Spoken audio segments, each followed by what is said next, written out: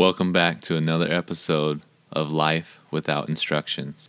In this episode, Ariane and I spend some time catching up, and then we go way, way back and talk about my past in school and how those moments and those experiences really have shaped my life. Thank you for being here and enjoy the episode. I didn't get a whole lot of sleep last night, but I have like I said, I start every morning exactly the same, whether I got lack of sleep, abundance of sleep, tea. I do the echinacea tea. It's supposed to be like antiviral in properties, and it boosts like your immune system. So I do that with like a little bit of lemon, and I do a water. I literally have 3 glasses every morning. I have tea, water, and then I have my coffee. You're always doing something in the morning. Always. Last time it was the mushroom coffee. Mm-hmm. Yeah, so I always they actually, I read the other day on the mushroom packet that or like maybe on the website, that they said that there should be maybe a week where you take a break from, I don't know why, they didn't explain why, but there should be a week where you go without mushroom, like you take a break from consuming the mushrooms, which I'm not too sure. I need to like look into that research and why that would be. Toxicity. It could be that, like a dosing thing. So I only have 1 cup every day, like in the morning. But I try to like once a week, I try to like get a regular coffee. Usually that's today. I'll go to like Phil's, or Verve. But I didn't have the car because Catherine took it to her mother's. So I just made myself a coffee anyways. What are you going to do on your last day before you leave? Isn't that crazy? Today's the last day. So I'm leaving to Texas tomorrow morning. We're going to try to get out of here. I want to go to bed at like 9 a.m., maybe 9 p.m., 9:30 p.m. so I can get like a full night's rest. And we want to wake up. This is ideal. We want to wake up at like 4:35 and just like literally get out at the crack of dawn. So we have the entirety of the day to like get a majority of the driving in, and we don't have to drive into the night at all. So I would prefer to not drive when it's dark out. I don't know how I'm going to feel. I don't drive like long distances like this. So I just want to like make sure that I can handle it. Yeah. And obviously we'll switch off every now and again, but I like doing the driving anyways. It's interesting because I grew up driving a lot, or my dad would drive a lot. So we would take trips like all over kind of the west side. Yeah. Drive to California. We'll go camping, or we'll go to like a national park or something like that. But my dad would always like drive like a madman. Like he would go fast, and he wouldn't like, taking a break was like losing. So like we wouldn't like stop. Wow. It would be like, where's point B? We're gonna go straight there. Straight there, no brakes. No brakes on the thing. So I remember growing up where we would be like, I was like crammed up in like either like we had like a van, a big minivan, or we had like this truck, and we literally like would be like crammed in there, and my dad would just like drive for like the whole day. Yeah. And then we would get there late wherever we were, and then we would just like kind of whatever we were doing, we'd do that. Yeah. But so like when I go out and drive, it's like the same thing now, because it's like, do you have that? Yeah, it just seems like this past trip that I took up to Seattle. I've done that trip a couple times, and there's a point where it's like I could get a little farther, and then it becomes like a game. It's like I try to tell myself to like take a break, and I do take a break, but I definitely like, it's like, can I get a little farther? Can I get a little farther? And it's and sometimes I got to slow myself down to kind of enjoy the scenery, or take my time. So I just wanted to tell you to take your time. And I was just going to ask you something. How long did taking or basically driving to Seattle and back, or how long is the trip? Like one way, I guess. It's about 18 hours if you go Okay. like up I-5. Mm-hmm. But if you go to the coast, what I usually do, it's maybe like 3 or 4 hours extended. Longer. Mm-hmm. Just because you have to drive inland. It's a two-way street. Yeah. And then you're kind of doing like, you're going back and forth, hitting corners, you're along the coast. But yeah, that one takes about like, I would say upwards to a full day. So that's long. Taking stops. Yeah. Ours is going to be 20. I think it said 1 day and 1 to 2 hours. So it's just over a day's drive. Mm-hmm. And it's funny that when you were talking about your dad, I swear a lot of your flashbacks sound very similar to mine. My dad was very like that, but I've never done a drive like this by myself. With my like, I used to do a lot of drives with my father, and as a family as a whole, we had this Bugs Bunny Venture van that we used to drive around and do. We did Vegas as a family. Like that was, I just remember that being so boring in the desert. I was like, dude, there is nothing. It's dark out here. It's pitch black. Yeah. But yeah, it's funny that a lot of your stories remind me of mine as well. But yeah, I'm excited. Anyways, last day. Speaking of Vegas, because my grandma lives there. But we used to drive down there, and there was literally, we didn't do anything besides like stay in grandma's and eat like food there.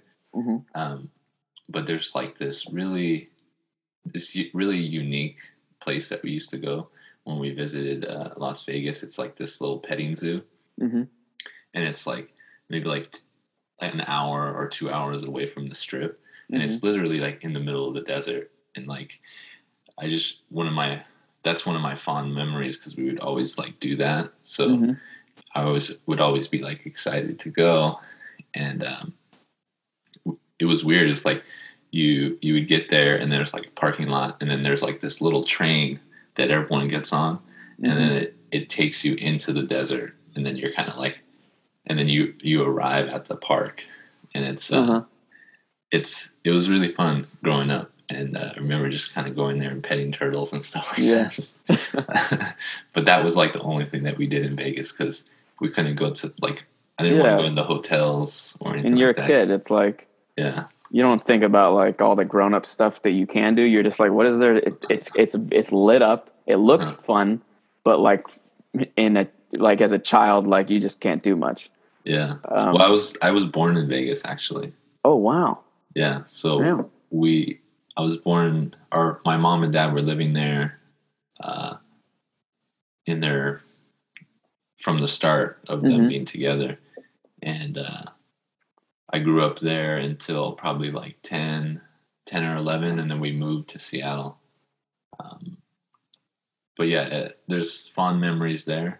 One of my biggest memories in living in Vegas was when I got my bike the first time. So I think I was about 5. And, I got it for, I believe it was my birthday, and I had training wheels on it and stuff like that. And no one really like was like, here, this is how you ride a bike. I just kind of like jumped on it. I remember just kind of like trying to do it.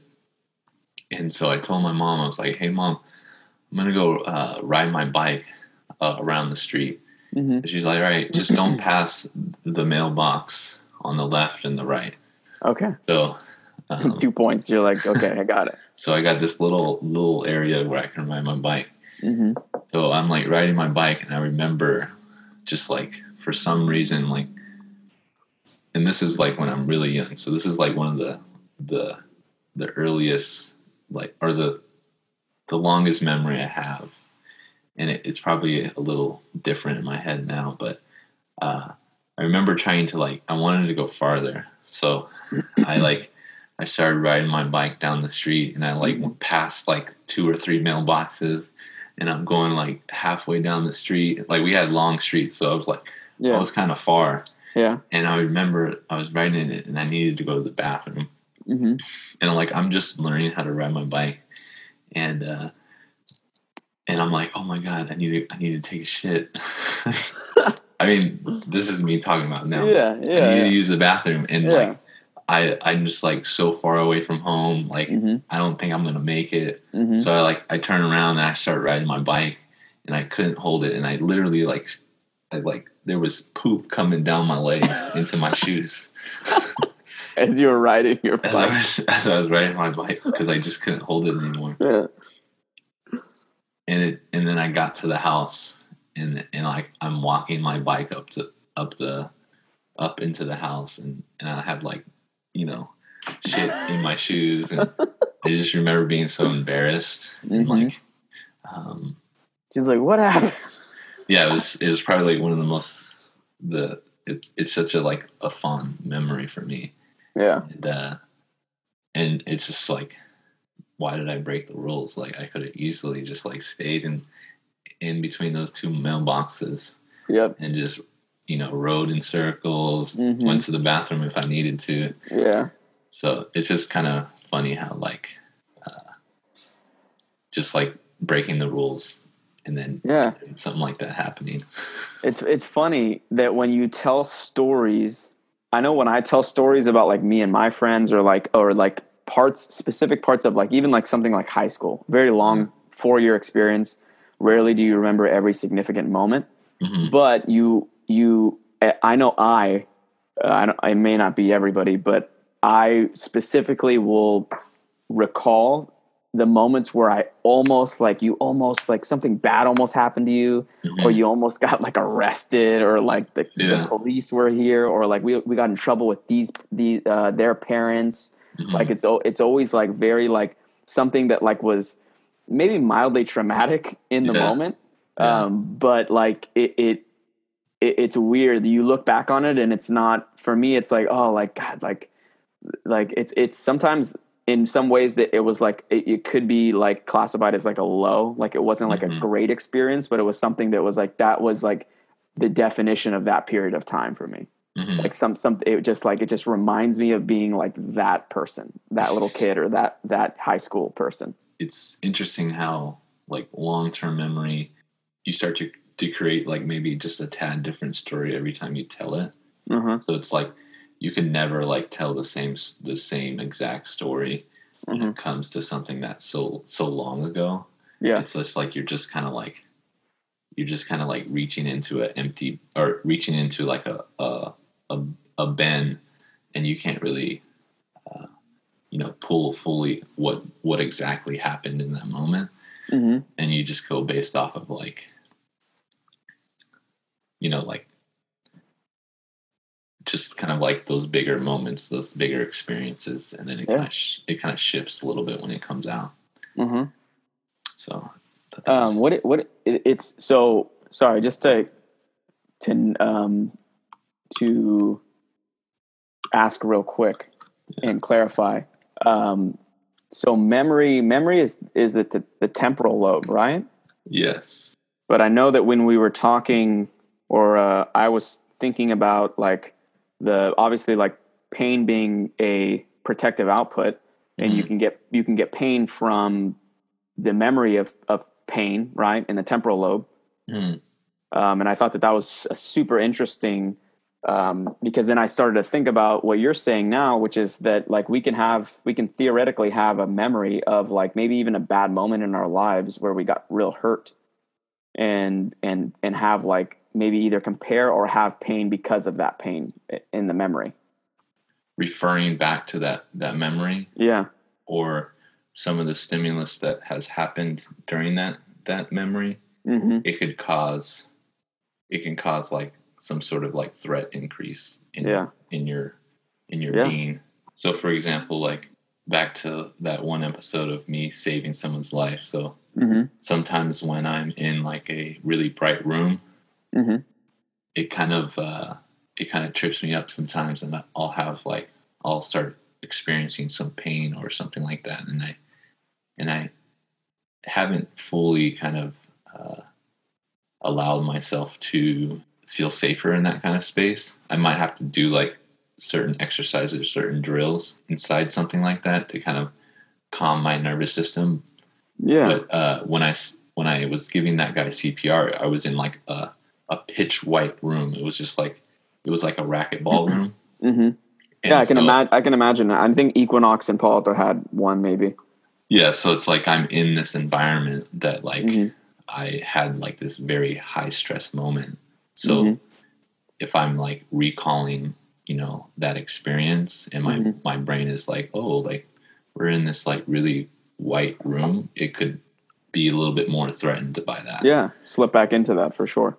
Yeah, so that, I mean, back to your point about memory, it's like there could be certain things that you can recall and kind of think about, or have that conversation in your head that can bring back like some threat. So yeah, I think a lot of the stuff that we do with like being able to like sit with and talk about your experience could be a form of therapy. Yeah, for sure. To wrap back into something or go back to something, you were talking a little bit about your childhood, I guess, and I feel like things like that, like I can't believe I didn't know you were born in Vegas. I guess you've never asked where I was born, you wouldn't know. But yeah, I guess that would align perfectly with, you know, what our kind of plan was, that I'm super interested in the kind of chronicles of Miles and where you started, maybe a beginning, a middle, and we know that the end isn't obviously foreseen. The end is still not near. But I would love to get you to talk a little bit more about maybe where a lot of this started. The very beginning, like the first few chapters, if you're okay with that. Kind of talking about memory, right? There's good memories, bad memories. There's things that trigger things in life. I think something that comes up is just kind of like what I'm curious about and fascinated by is like kind of youth development and how like experiences and certain like things with like, for example, like your childhood with your parents and how you were raised, and then also like how you know, people go through life through like the school system or you know, their environment that they grow up into, and how that can affect them today. I think that stuff is like super fascinating to me. Well, in that specific case, hopefully I don't trip up your mindset or your train of thought, but yeah, in that space where, I guess as a child, what did you want to be when you grew up? One of the first things that I wanted to be when I grew up was a shoe designer. Oh, really? Yeah. So I was like, how young were you? I think I started being a little bit more conscious of what was going on in the world around like 13 or 14. Okay. So I was like, I just remember like I really enjoyed shoes, and so a lot of my upbringing was like straight up shoes. Like I was a shoe head from like right when I could be, like right when I knew that was a possibility. Yeah. I literally like loved shoes. This is actually a good story. So, or good stuff to talk about. But yeah, I remember like I was super into basketball, so that was a big driver into like the shoes and stuff like that.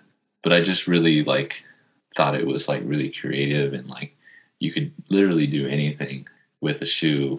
So I used to like draw a lot, and I would just like draw like Dragon Ball Z characters and then like shoes, and that was like my notebook, like Dragon Ball Z and then shoes. And I just remember like it would be fun just even drawing like shoes that like already existed. It just kind of it was kind of a creative a thing for me. Funny enough, like a lot of my sisters are also like super creative too, so we all like have that kind of direction that we do, like kind of being creative and doing some sort of art or stuff like that. So that's kind of where I was drawing shoes. And then I remember like when I started getting a little older, like my first job was at Champs Sports. So I worked at like a shoe store for like a couple years, and I literally bought shoes like every week. And so so I had like hundreds of shoes and I just kind of like bought and bought and bought, and I would sell them, and then I would like keep them in the closet and not get them ruined, dead stock them. And then I would have like a couple pairs of one shoe. I really enjoyed that. I'm not like that now. I don't have that many shoes. I kind of got out of the shoe game. And although I see that, I hear that and I see it when I was talking to you a little bit about the Vivo Barefoots when I was interested in buying a new pair. You were like, "Oh, those ones, like those are kind of cool." Like how your eye for it is still there, I think. Yeah, I think so. In high school, for my senior year, I won Best Dressed. This is like Wow. this is like the highlight of my outfits and shoes. So like I just like have like I had an outfit for every shoe, and like I just try to make it like look good. So that was kind of like in my high school days. And then when I got out of high school and I was trying to figure out what I wanted to do, and I was like, I want to go to college, but I can't really afford it. I applied for financial aid. Still, like every pair of shoes I had, I would sell, and I would just like keep the money.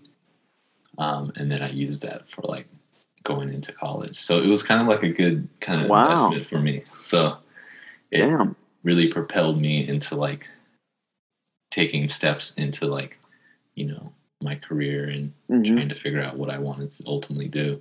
Yeah. I mean, that's really cool. I feel like you're fortunate to have a hobby through high school that could fund your education later on. Yeah. Sadly, I didn't have that. I don't think a lot of kids do. But yeah, that's awesome, dude. You'd be surprised. I think there are a lot of people that make a living off of like selling stuff and I know Catherine was like that. Yep. Yeah, and it's not a bad investment because you could sell a shoe that probably doesn't really come out anymore, so like the price goes up. Yeah, that's true. They're almost like collectibles to a certain extent. Yeah, and then before you know it, you like made all your money back and some. Yeah. So yeah, dude, that's crazy. Yeah, I'm like, I think that's a hidden talent of mine is, you know, like I don't do it anymore because I just kind of like buy the things that I truly will keep. But growing up, it was kind of a hustle. Like it really did. It taught me a lot of life skills, but it was a way of like trying to somewhat make it in my eyes. We were making the best of what we could, you know, do. But yeah, like back to shoes, like it's such a like a pivotal period of my life that, you know, I look back on and I'm like, man, I wonder if I still had like 100 pairs of shoes and if I could still like have that style that I used to have. Cause now I don't really have like, I have like 2 pairs of shoes and I'm colorblind and sometimes they don't even match, you know, what I'm wearing. Yeah. That's actually a funny story. Like I was colorblind. So like, I didn't even know which color the shoes were that I was buying. And I would ask like my sister, does this match? Yeah. And there'd be, you know, sometimes it would be like, what are you doing? So they would sometimes help me, when getting ready for school. But then I would just have to like look at the box and be like, what color are these shoes? You know, try to figure it out. Damn. So that was around 13. You said you lived in Vegas till you were about 10. So maybe you were in Seattle at that time when you started. Yeah, probably. And into high school? Seattle was probably where I started getting into the shoes. So throughout, I guess your time in Seattle, I guess it sounds like that was maybe the most significant period of your childhood that you were there. Yeah, so I left Seattle when I was 27. I Oh, want to okay. say. Oh, wow. Okay. 26. So I spent a lot of my time there. Yeah. And I've only been here for about 5 years. So after what college did you go to in Seattle after high school? A community college. Mm-hmm. And yeah, I did the same thing here. Trying to figure out exactly kind of what I wanted to do. I think there was some motivation mm-hmm. internally that wanted me to try to figure out like how I can improve my life and make my parents proud. Yeah. Did you have pressures like from your mom or your dad or your family about what they maybe wanted you to do? I think it was good intentions. It wasn't like, hey, like you need to like go to school because there's no other options. I think they did allow me to like make my own decisions. Yeah, have that freedom and encourage me to like do that stuff. Which is great because then it didn't really, me doing it was really authentic. It wasn't like pushing me to like be something that I wasn't. Yeah. But yeah, I'm grateful for that. Like them kind of always telling us about like we weren't able to go to school and finish and have degrees.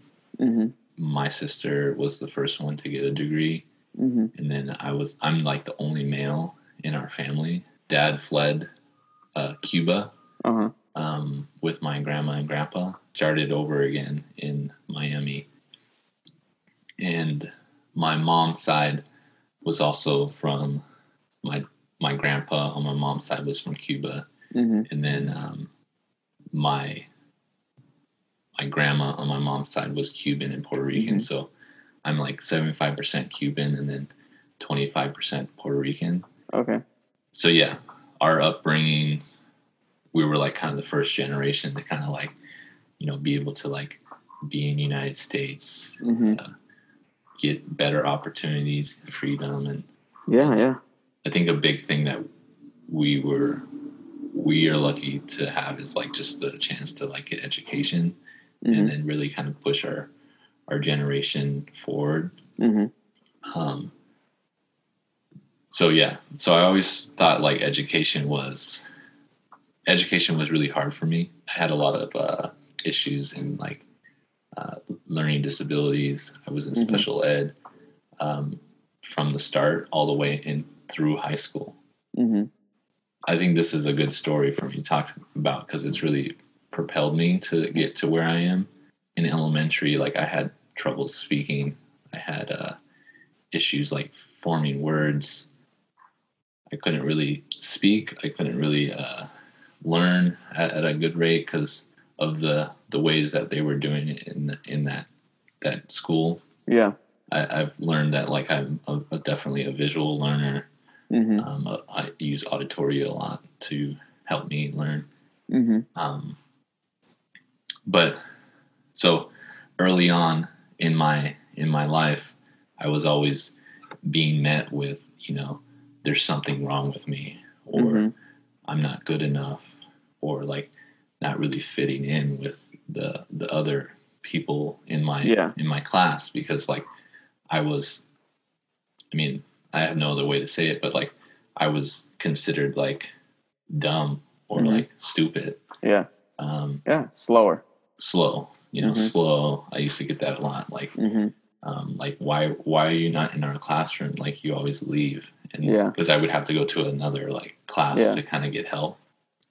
So I always felt like really different growing up. And when it was in school, it started becoming like I was, it just felt, it was just really different for me. So like going into middle school, like really kind of having this secret of like, hey, I can really fit in with you guys. I'm like a normal person, but, but we never see you in class, where do you go? Like you show up in the hall, but like no one knows like what class you're in or anything like that. So I was fortunate to get that assistance early on and getting like speech therapy, just trying to figure out like, trying to progress through through college or through middle school and high school. Mm-hmm. A very interesting like upbringing for me. So I have a lot of like, I want to say early on in like trying to figure out what I was trying to do is like, I kind of wanted to learn how to help people because I felt like all these people in my life were really trying to help me kind of, really get to my potential. Mm-hmm. Even though I had a lot of these like roadblocks, like they pushed me, to be able to like, to continue to try to like receive education and have a future. And, Mm-hmm. And that was some of the people that I can remember that really kind of like had my back. And then, one story that I tell a lot of people that I meet, is this story where I was about to get out of high school, and it was like, we were graduating, like everyone's like, hey, we're going on to this, I'm going to go to this college. I'm going to go do this. I'm going to become a lawyer or a doctor, or whatever the case might be.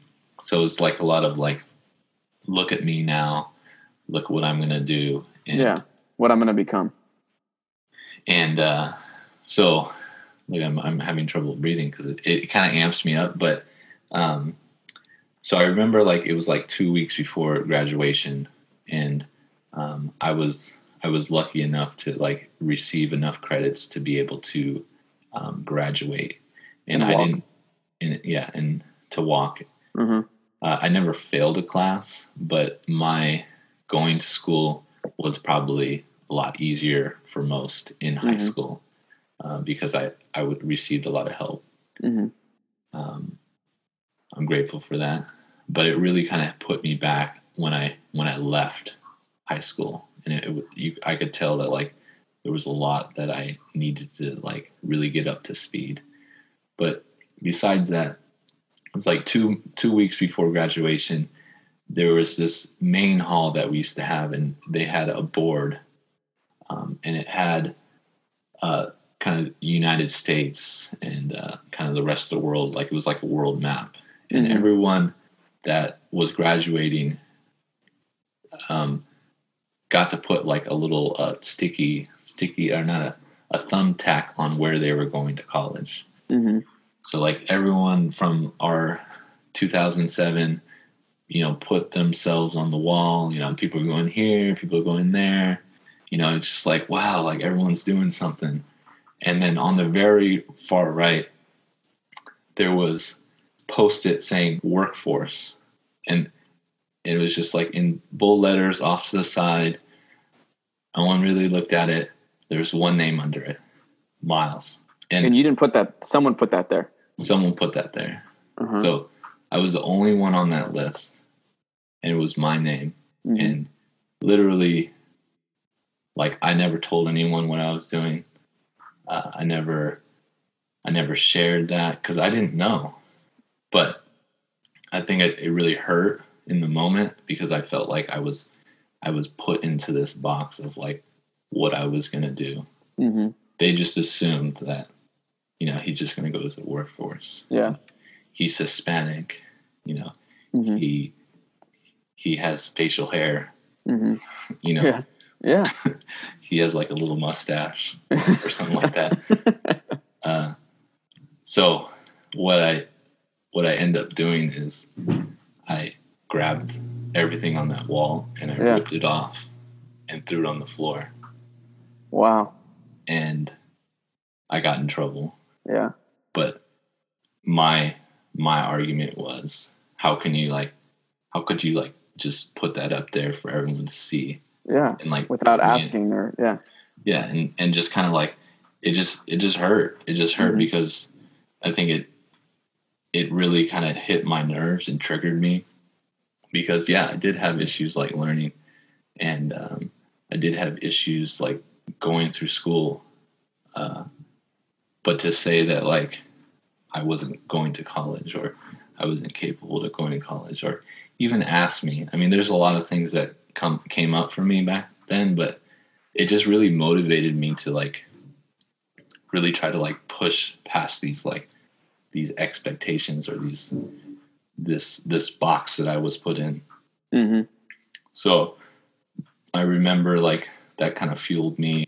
It was kind of like it was a little spiteful, like, hey, like, you know what, like I'm gonna go to college and I'm gonna get a degree, and I'm really gonna, whatever I decide to do, I'm gonna do it like 100%. I think back to kind of some of our older episodes, like I want to be able to like have that, because it's really rewarding to like help people and like have like this thing that I can really feel that I'm making a difference. And so anyways, another note to that is like I applied to go to community college. I took all the tests to get into the college, and I was literally in like first year, like high school level, you know what I mean? So within that first year of going to a community college, doing like high school stuff, it took me a year to get to college level, but I did it. So I paid for a year just to be able to get a college credit. I remember those tests. I remember those tests being like petrifying. I was totally just like brought back to like STAR testing or like those cardboard testing. Yeah. Like sitting into the room, you're like, it was awful. You had to sign up a couple of weeks before. You had to sit in a room for like 4 or 5 hours and take all these tests. Yep. And like I mean, there were some. I was really good at math, so I didn't really need to like test into math. I was college level in math, but like reading, writing, some like social sciences or stuff like that. It wasn't that I didn't know these types of things. I just didn't know how to like interact with like these tests and or like, I mean, that's a whole nother like episode, but I tested, high school level and even some below that. And I just put my head into the ground and I really worked hard on like trying to prove these people wrong. Like I didn't wake up every day and be like, I'm going to prove them wrong. But I think it was embedded in me that, hey, like there are a lot of people in my life that have put these expectations that I wasn't going to be anything. And I was just this, I was just that. And so it really pushed me to like get to college level, get my AA, and then get my 4-year. I know deep down if I wanted to get anything beyond that, I could. I had the confidence to be like, I can learn. I can have these opinions, these thoughts, be able to like work through situations and have skills from a school perspective. So that was like really propelled me into my future. And then that's when I started getting into like human body work, anatomy, and like, basic like strength and conditioning, learning how like that worked. And then I started going into like neuroscience and understanding that stuff. So I literally like, I learn all the time. Yeah. Like I'm literally listening to something, reading something, looking at new research, and or like listening to certifications on like a daily basis. Because it really fuels me to like I feel more and more confident and more curious on what I could like really understand, and then also be helpful for someone else, and maybe giving them some sort of information or guiding them through some sort of process that people in my past that took the time to do that. So yeah, I was just about to say the Miles that when you were kind of wrapping up and saying that that you had the confidence to maybe if you wanted to get a master's or PhD or whatever, if those were something you set out to do, that you would and could do that, because I feel like the Miles that I met was the Miles that, I mean, I always classify you, or I think when I think about your name or who you are as a person, it's like the person who's always learning, that sometimes will help describe neuroscience to me when I'm stumped.